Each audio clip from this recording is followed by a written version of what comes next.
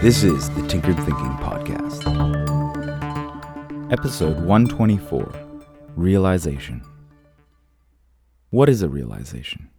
The root of this word is so clearly obvious it begs against looking up, but it's rarely a bad idea to dive a little deeper. It comes from the French in the first decade of the 17th century and means bring into existence. But what exactly is coming into existence? Do things cease to exist simply because we do not acknowledge or sense them? This seems like a recipe for disaster. This definition makes reality sound like a dream that we can create at a whim. Since we've all experienced those painful wake-up calls when reality smacks us upside the face, we can rest assured there is something more going on here.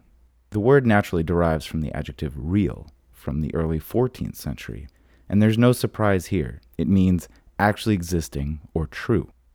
Tracing the outline of the obvious here, we circle back and ask, what exactly is coming into existence when a realization occurs?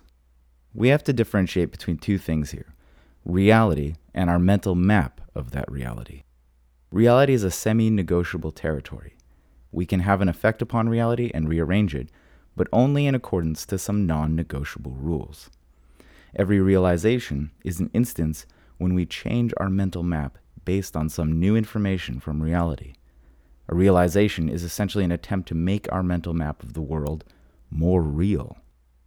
Every map is inevitably a simplification of the territory, but what is of even greater importance is identifying the mistakes we've made while labeling non-negotiable rules. This is at the core of first principles thinking in physics, identifying the few non-negotiable rules and working up from there. The important mistake is labeling something as a non-negotiable rule when in fact it is not.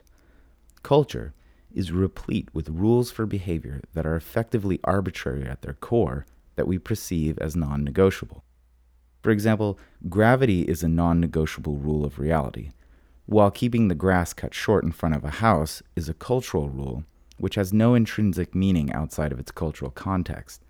The culture can change easily, and we could all start planting gardens instead, whereas no change in culture is going to affect gravity. This is why we have slogans such as think outside the box, don't be a square, free your mind. All of these are referencing how we behave within the confines of rules that we have mistakenly labeled as non-negotiable. The point of such slogans is to forget these arbitrary rules in order to have a greater agency, a more expansive effect on the reality we inhabit. Any realization suddenly might fall into one of two categories, and we might ask, is this a realization about the non-negotiable rules of reality, or is this a realization about culture? Indeed, culture is a part of reality, but the difference is that we can change one. Any realization about the way we behave and interact as people should be tempered with a pending sense of expiration. The way we behave and interact changes, and it can change fast, especially as a group. Perhaps the only realization here, the one that accords to reality, is that we can have an effect on the way that change goes, if only we think out of that arbitrary cultural box and take action. This episode references episode 123, Mental Map.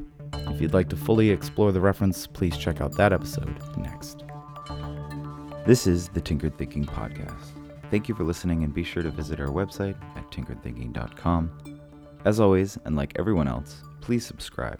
And if you'd like to support this work, please visit the support page. Any questions are always welcome. And until tomorrow, be careful about the context.